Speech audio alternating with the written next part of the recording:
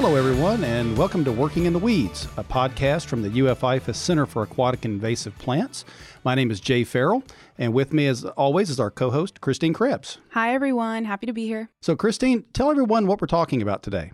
Yeah, so this episode is titled Common Questions, and that's kind of what we're going to be tackling today. A couple of common questions that we receive from various people that are curious about aquatic plant management, and yeah. Well, I love this topic because it seems that no matter where I am in the country, I can be at public meetings in Connecticut, Texas, Florida, or even talking with colleagues that we have in New Zealand. Every time you bring up aquatic plant management, it seems like the same questions get asked, no matter where you are in the country or in the world. So we're looking forward to tackling some of these questions today and see if we can't work our way through them. So we're going to answer 3 common questions that we receive. And here they are. There are so many invasive plants, and many have become sort of naturalized citizens of the state of Florida. Why can't we just leave them alone? Let them be. Second question. Why can't we just leave a few plants? So if we're not going to leave them alone, why can't we just leave some? And then the third question, are they just dumping herbicides into water? What are they doing with these treatments? Yeah, these are all so great and so relevant. And like I said, we hear them all the time. So let's start at the top and let's work our way through these. So there are so many invasive plants. Why not just forget it, right? The cat is out of the bag. We're already here. I've heard people call them naturalized citizens. So they are part of the landscape like everything else. Why not just leave them alone? Yeah, and I think before we dive into the answer to that question or ways of thinking about the answer to this question, let's kind of cover those definitions, those terms, right? So we've got native, non-native, invasive, and nuisance. So native are plants that are from a particular area. So in this case, for our episode purposes, we're talking about Florida. And sometimes natives can become problematic and have invasive plant tendencies, right? Or behave sort of like an invasive, but we don't call them invasive. We call them nuisance, kind of like a cattail, if you remember our cattail deep dive episode. Then on the opposite end, we've got non-native, plants that are not from this particular area outside of Florida that have come in for various reasons, right? So non-natives can be a lot of, honestly, agricultural commodities, right? Like citrus or soybeans. So we use them for good. We rely on them, but then there are other non-natives that become problematic or what we call invasive. They take over the natural environment. They become very competitive and kind of outcompete natives. And so that's why we use the word invasive for those plants. And so we've got native, nuisance, non-native, invasive. Right. And we've done a really good job, I think, over the years of helping people understand that not just invasive plants, but invasive species of all kind are harmful to the environment. And that's part of the definition. So a non-native species that causes ecological or economic harm is in this unique category called invasive. Yeah, and the third part of that definition that surprised me the most was that it sometimes can cause human health safety issues, right? So not only environment and the economy, but to the human health and safety directly as well. If you think about Brazilian pepper tree, right? Absolutely. Okay. All sorts of allergens and things that can happen from it. So we've done a good job of helping people understand native good, invasive bad. But that black and white thinking can also cause us some problems because not all invasive plants are created equal, right? There's a continuum. There are some invasive plants that are really, really, really problematic, and you just can't let those things go out and do whatever they want to do. There are others that aren't as problematic. Yes, they still cause ecological and economic harm, but not as bad. So first thing we need to think about here is the question, why don't we just leave these things alone? The answer is a lot of times we do, right? We don't try to manage all of them. What we're really going after is this small subset of the worst and the most problematic invasive plants. And I would think, the most prevalent in the systems that we use, right? So the areas of the natural environment, like lakes for recreation or stormwater treatment areas, we rely heavily on these water resources, or some of these natural areas that we use as trails and recreation. We are, as humans, interacting with them the most often, and so therefore we are responding to that environmental condition more prevalently than we would in other spaces or for other species, right? Absolutely. So the ones that are causing the most direct impacts are the ones that we're going to manage first. And so when we think of a few of those plants, what kind of come to mind to kind of put this into perspective? I think there's a primary example that we can look at, one of which is Kogan grass. So Kogan grass is this upland grass that is super, super thick. It grows really tightly together, and it's not a feed source, so deer or other animals really can't eat it. There's just no nutrition in it. It has super sharp edges on the grass, and it'll cut their mouth up. So it's essentially like celery in the animal world. The more you eat, the more weight you lose, because it takes more energy to digest it if you can actually eat it and get it processed across the mouth. But this thing grows super tight, and it excludes all other plants that want to grow there. Yeah, I mean, I remember interning on a cattle ranch, and there'd be like patches of Kogan grass, and you could kind of almost walk on top of it because it was just so thickly grown into itself. And the fact that nothing is eating it, there's nothing to slow its growth down, and it just keeps going and going, and that circle just gets wider and wider and wider. But there's another couple of things about Kogan grass that make it such a well-tuned-in weed. We've talked a lot about that this plant has it figured out. Kogan grass has it figured out. So one of the things it does is it has some chemicals in it. We call them allelochemicals. It's basically plant poisons. And it puts these poisons out in the atmosphere, and not only is Kogan grass competing with these other plants, it's actually making them sick at the same time. So, sorry, I heard you say atmosphere. So it releases so the allelopathy is like the plant releasing plant poison into the air, like atmosphere? No, the soil atmosphere. Okay. So it's putting it out in the soil, and these other plants start taking it up, and they don't just immediately die, but it makes them even weaker, and the competition keeps pressing on them, and it just gives the Kogan grass an additional advantage. I mean, these plants are incredible. They have all their little tricks to get ahead in the environment. And the chemical that it puts out that makes other plants sick, Kogan grass is completely immune to. That chemical doesn't bother it at all. So it's an impressive plant. But then on top of that, Kogan grass loves to burn. And when it burns super, super hot. So there are times a year when Kogan grass will be green. During the winter, it'll turn brown. Well, we all know that brown grass burns easier than green grass.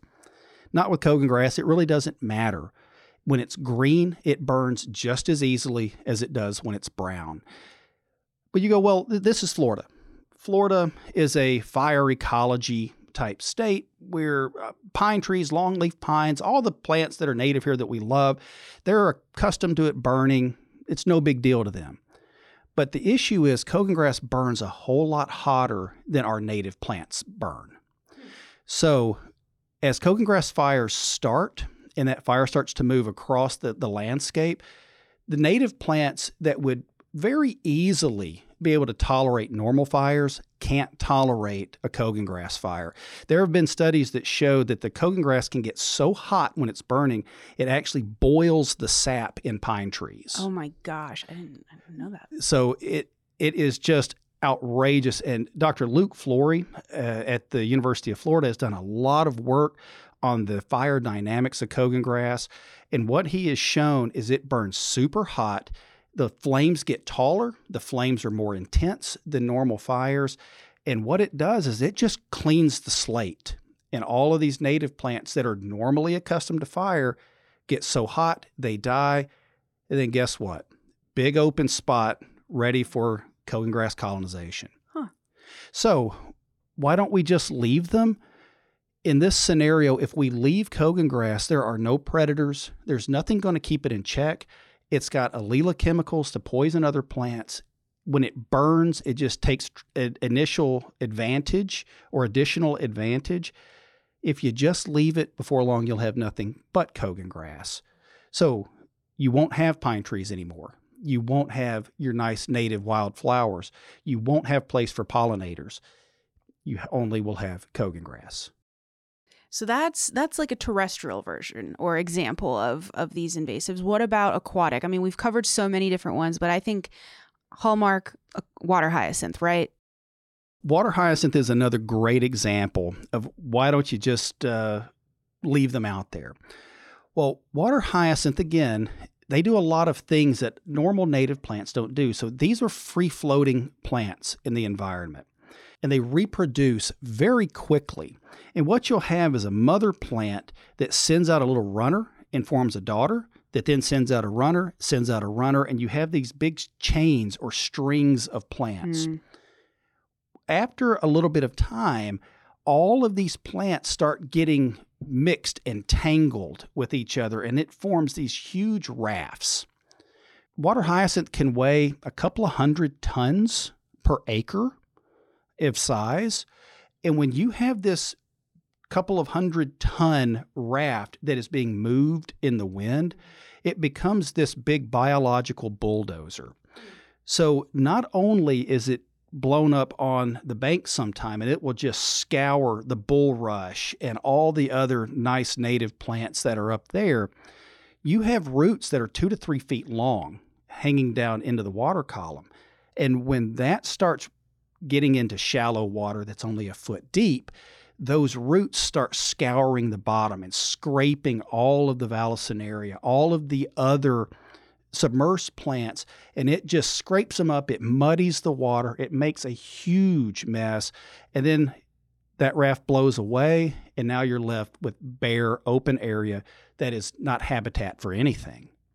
So these are two examples of, hey, they're here. They're not going to be eradicated. They're almost somewhat a naturalized citizen, like you said. So that's why we can't really leave them alone. What if we left a few?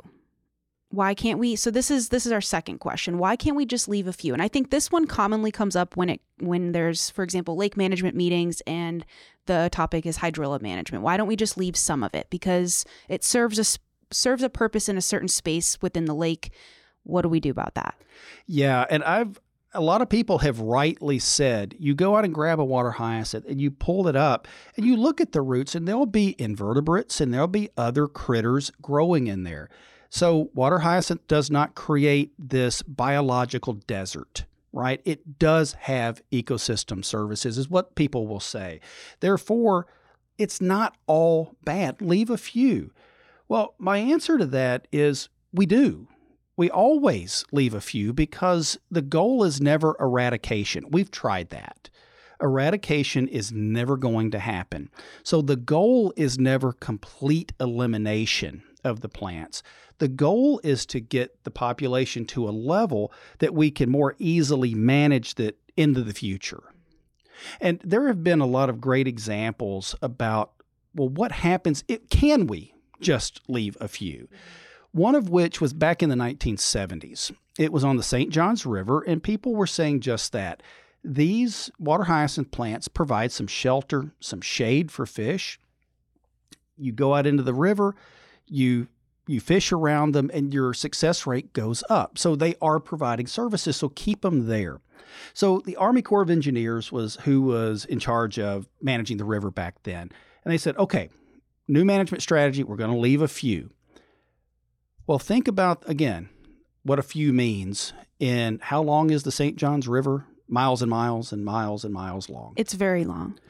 So if you have a 10-foot fringe of plants that's a mile long, that's over an acre of plants. So when you say fringe, just for visual, that's sort of the outside border of the river. Along the edge, they would leave sort of a perimeter of water hyacinth. Absolutely. The primary use of the St. Johns River and the primary goal of the Army Corps of Engineers is to maintain navigation. So they said, we'll leave a few plants, but we're just going to keep them out of our way. Yep. They can be here on the edges. On the edge, there's not a navigation issue, so we'll just leave it there for wildlife. But every mile is an acre. And then you have mile after mile, two sides of the river. And again, these plants are free floating. So after 20 or 30 miles of this, these plants move. If they could anchor, if they would stay on the edge, totally different conversation, right? Then it would be like lily pads or something like that are rooted. But what would happen is several miles worth of these plants would start blowing together. They would form huge rafts. They now are not just confined to the edges. They're in the middle. They hit an obstacle like a bridge. They start backing things up. Navigation stops. The bridge is now at risk because you have thousands of tons of plants being pushed by this moving water. So this is a great example, and it's very well documented. When they were trying to manage the plants at low levels, they were using very little herbicide because there were few plants. But in just a couple of months of trying to leave a fringe, remember, these plants are reproducing very, very quickly. So not only do they move, but they add on to themselves quicker than managers can keep up with. At least doubling in number every 2 weeks. So these plants are growing, they're reproducing, they're moving, they're congregating, they're blocking, they're clogging. So they found trying to leave that fringe results in huge blockages, huge herbicide expenditures, trying to open navigation back up, trying to save these bridges. And by the way, all the docks that are on the St. John's that are private, those people have to have the Army Corps permit because it's Army Corps water. Okay. They have to have a permit to put their dock in. Well, now all of a sudden, because the Army Corps is not managing these plants correctly, or they're letting them get out of hand, you now have this huge raft of plants that goes through like a bulldozer and knocks over dock after dock after dock. And now the homeowner is saying, well, I'm responsible to replace this dock because you guys let the plants get out of control. So they had issues with the stakeholders. They had issues with their bridges. They had issues with commerce. They said, we've got to get this back under control. So they simply weren't able to leave that fringe of plants. Yeah, that intentional fringe can cause, some damage. And so when we say, we do leave a few, it's that sort of human error of it all. And also, again, as we talk about with these invasive, especially aquatic plants, they've just got it figured out in the environment. So just by the nature of things, there's going to be some that are left behind, but the sort of intention of proactive management and not leaving a few or a fringe is really important, is what I'm hearing. Absolutely. And the thing you have to keep in mind is, where are we on the pro and con continuum, right? Because we want to go black, white. So in this camp or in that camp. But everything needs to be seen as how close to the white, how close to the black. So when you line up pros and cons, how many pros do you get from leaving some plants versus how many cons? Yes, you can have some invertebrates and other things living in the roots of these plants. Fish can like to congregate with the structure periodically. But when you line up the list of cons and the amount of concern you have for tearing out other habitats, bulldozing up that habitat, the impact on bridges, the impact on mosquito breeding, all of these things, there are more cons than pros. So management is essential on that plant. And again, we're talking about a small subset of this huge family of invasive plants in Florida. Yeah. And so I hear you oftentimes say, when a stakeholder or curious citizen comes up and asks, oh, can we just leave a few water hyacinth or hydrilla? You say, I know you want hydrilla or water hyacinth, but what you really want is managed water hyacinth and managed hydrilla. That's what I try to get people to understand is, if you don't manage it, you're going to have something very soon that is completely contrary to what you expected these plants will do. Again, not every plant fits into this category, but hydrilla and water hyacinth in particular, it is not going to behave. It is going to overgrow. And unless you manage it, you're going to end up in a situation you really never intended to be in. So again, we can't just leave them alone. That was the first question. And rounding it out, we can't just leave a few intentionally, like a fringe or leaving a mat and turning our backs. With your best efforts, you're still leaving a lot. So by managing them very aggressively, you are going to leave enough that it doesn't become overwhelming. And aggressive management, if you think about it, isn't always a direct treatment, right? Catching up with treatments, whether it's chemical or physical or mechanical, is one thing. But once you kind of get ahead of it, then aggressive management also looks like getting out on the boat and monitoring and looking for those plants. So being out on the water often and looking out for them is also aggressive management. It's not always the active treatment, right? Every management operation has to start with monitoring first. You have to know what's out there. And if you're not monitoring 10 hours to every 1 hour you're treating, you're going backwards. So the monitoring piece is really, really big. And that's why there are biologists all across the state in water management districts, in the Army Corps of Engineers, and in Florida FWC that are constantly out looking and making sure that we're not out of control or out of compliance in any one area. So we say we a lot. Bear with me, listeners. I know that sounded weird. But in the question, why can't we just leave a few plants? When we talk about management, it's we manage or we go out there. You and I aren't going out there. No. Nobody at CAPE is managing plants for the state of Florida. But what do we mean when we say we? Yeah, it's hard to get this to tell this story in a way that keeps everybody in their proper roles, right? So as you've indicated, anybody at the University of Florida, we're not going out treating plants. That's not what we do. So we're just talking about as a plant management collective or as environmental stewards. And we're just speaking on behalf of those stewards and helping people understand that when I say we going out, it means the collective management mentality of the state of Florida. Yeah. And then when we talk about citizens or stakeholders, I think Dr. Farrell and I also identify as Floridians and people who interact with the environment. So we say we as a collective whole of people who appreciate and enjoy Florida's natural areas. So that's where this we and they and us come from. We're all a part of it. And I hope that by answering these questions and hosting this podcast, that sort of community kind of comes through for you all. So, yeah. Absolutely. Now, with that, have we covered the first two questions correctly? Yes, we have. And now third one is I think this one's a pretty heavy hitter. So I'm excited to kind of get the answer to this one. We get asked this a lot. And very soon we are going to stop emphasizing we. Trust me. Yes. Okay, I'll stop. Okay, so are herbicides dumped into the water? Yeah, this is one we get a lot. You know, they'll say, I saw these applicators out just dumping herbicide. And I get that. Yeah, I mean, I was just, interjecting. You see it happening, especially with spraying herbicide. It can look alarming. It can look a lot. It honestly kind of looks like a fire hose of amount of water. It can. Or treatment. And if solution. Nothing else, it looks very unscientific and very non-precise. Mm-hmm. And that is what people are queuing on. It just looks like somebody's out there hosing down this area and they're just releasing massive amounts of herbicide into the environment. So I get it. So let's talk our way through this and see if we can understand what they're actually doing.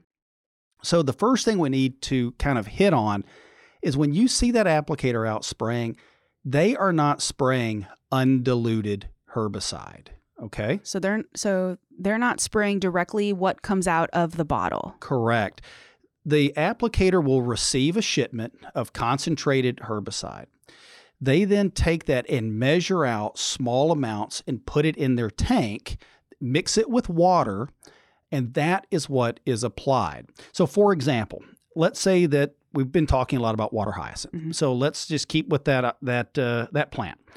We're going to be spraying water hyacinth, and let's say we're using 2,4-D. Very commonly, you'll take your jug of 2,4-D, you'll measure out 1 quart, pour it into a 100-gallon tank of water. So 1 quart of 2,4-D per 100 gallons of water, and that diluted mix is what is applied to the leaves of the water hyacinth for the management operation. So it already gets very diluted. Now, 2,4-D is one of our more high-use, quote-unquote, use rate products. There are things out there like Gallium or Clearcast. You only use a couple of ounces of those. So if you're using Gallium for controlling water hyacinth, you'll start with, say, 3 ounces diluted into 100 gallons of water.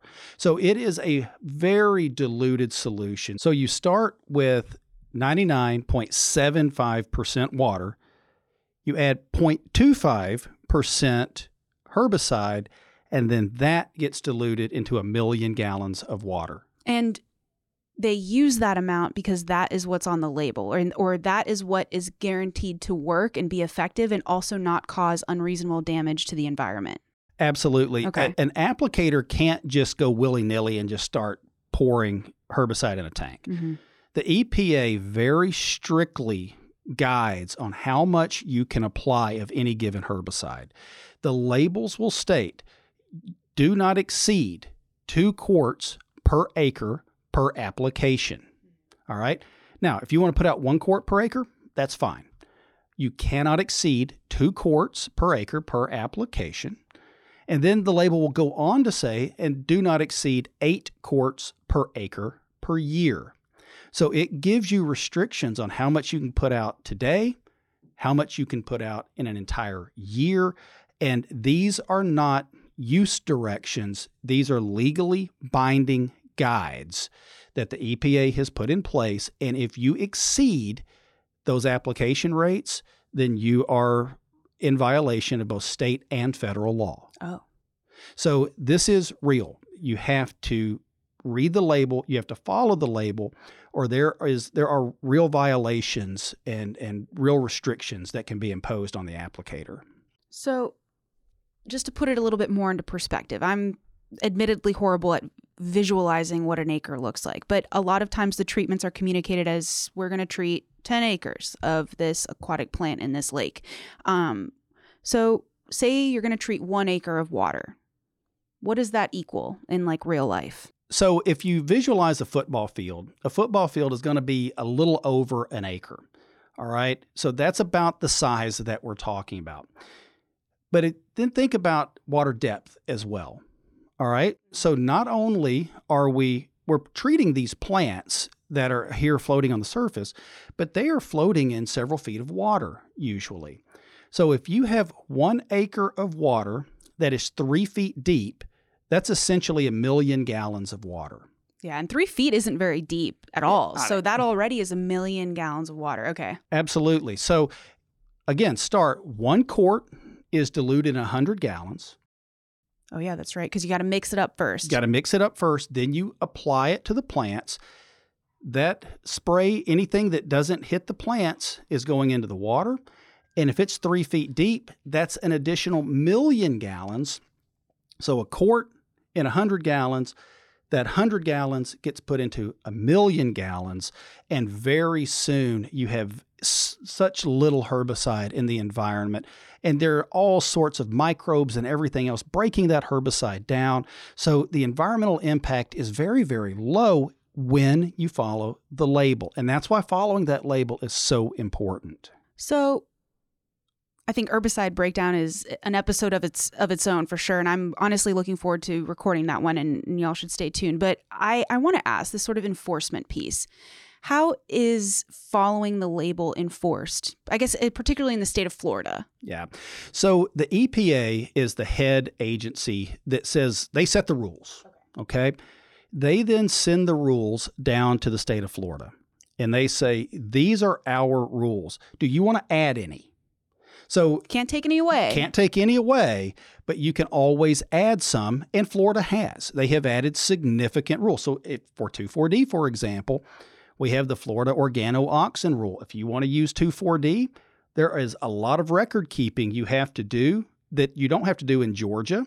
You don't have to do in South Carolina. And the EPA doesn't care if you do it or not. But Florida says we're going to add additional restrictions. So the EPA rules come down. Florida adds to them, and now Florida is in charge of enforcing everything for EPA and all the additional restrictions that they have put in place. So if you are not following the label, there are enforcement folks from Florida Department of Ag and Consumer Services that are going to come out. They'll say, let me see your records.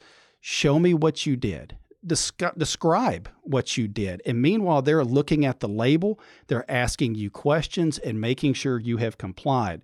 And if you don't comply, there are violations that are handed out every day in this state.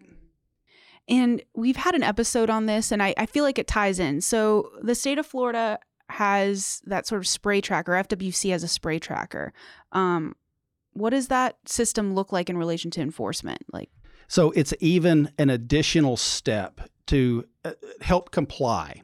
So the vast majority of applicators that are working on state water in Florida, those contractors have GPS tied to their spray wand. And every time they pull the trigger on that spray wand, the computer turns on and we know where that boat is. We know how long they were spraying and we know how much they were spraying per second, the flow rate per second. All of this information is then compiled and we can tell how much an individual contractor sprayed on an individual lake in a minute, in an hour, or in an entire day. And that came from a similar question. Are herbicides dumped into the water? Someone will call in very concerned, hey, we saw a treatment happening. And now they're able to have all of those answers in terms of who was spraying, why they were spraying, what they were spraying, how long. And it's hard data. Yeah. It's not just someone saying, let me see if I can trick this regulatory official and let me see if I can get a lie over on them. No. Everything that you did that day is recorded, it is in a database, and it is fully transparent. So there is no escaping the fact that you have failed to follow the label. Yeah, so to me, it sounds like the lead agency, FWC, in the state of Florida, has kind of started to address this question. And from a scientific level, there's a lot of research and information about the safety of herbicide and the fate of herbicides in the environment, which we'll definitely tackle in the next episode. But yeah, the enforcement part's super interesting. One last sort of common misconception when it comes to herbicide application is, do these applicators kind of have an incentive to use the herbicide at all, right? I don't know if I'm phrasing that perfectly accurately, but I think a lot of misconception is they want to spray, or when they spray, they make more money. Right. There is, again, this question, I have heard it in Texas, I have heard it in Florida, I have heard it in Michigan. And they're saying, that person on the spray boat, they are no different than the person in a factory that's assembling parts on an assembly line. The more parts you assemble, the more money you get at the end of the day. The more you spray, the more you get paid. And it makes, when you say it like that, it's like, okay, I see the logic in that, but where does that sort of not quite sound so true in this industry or this science? Yeah, because we don't want there to be any incentive to spray more. What we want is plant management, and we want plant management to be done with the least amount of herbicide in the environment as possible. So the way the contracts are set up is you get paid by the hour. And if you spray all day long, you get paid this much. If you spray for 15 minutes because there were very few plants, you get paid the exact same. So this concept of these applicators have 1,000 gallon a day minimum that they have to comply with in order to get paid. No. When they hit the water, they start being paid. When they leave the water, they stop getting paid. And spraying is completely irrelevant to that process. So that clears the air on the sort of herbicides are dumped into water. There's a lot of dilution a part of the process when it comes to preparing treatments. And then there's the EPA and state level or federal and state level regulations and enforcement. And then finally, the sort of misconception of, oh, they're spending so much time out on the water spraying all the time because that increases their pay or incentive. That's just not true. Their contract stays the same no matter what. I really appreciate kind of hashing out these questions. Let's review them real quick. So these three that we covered today, where there are so many invasive plants and many have naturalized, why not just leave them alone? Well, by and large, we do, right? We are not trying to eradicate these plants. That is not the goal. We always leave a lot of plants, regardless of the management strategy. But there are a few that we're going to manage more aggressively just because they demand that aggressive management. And then second, why can't we just leave a few plants? I mean, you provided some great examples. Right. Trying to leave a few, like I said, we're always leaving a lot. There's always this reservoir population that we're leaving. But there are some plants that if you leave a few, they're going to bunch up and become a lot. So leaving just a few can really set up a situation where you're putting yourself at peril and endangering public and private property in the process. Okay. And then finally, are herbicides dumped into the water? I mean, people have seen some treatments and have felt concerned. Yeah. Again, your eyes are seeing what your eyes are seeing, but thinking that we're not dumping the herbicide in the water, but rather it is being applied to an area according to the label. And if it is not according to the label, that is a violation and they need to be cited for that. But these applications, they're slated, they are designed by biologists. They then go out in the manner with which they were set forward. So this is a very thoughtful, thought through process, and every little piece is working according to both state and federal regulation. All right. Well, thank you so much, Dr. Farrell. I'm really enjoying this sort of back and forth with a lot of these common questions that we receive. If any of you have more questions or maybe want to have a longer discussion about some of the ones that we talked about today, please email us at caip@ifas.ufl.edu. That's caip@ifas.ufl.edu. And yeah, continue listening as we continue to turn science into solutions.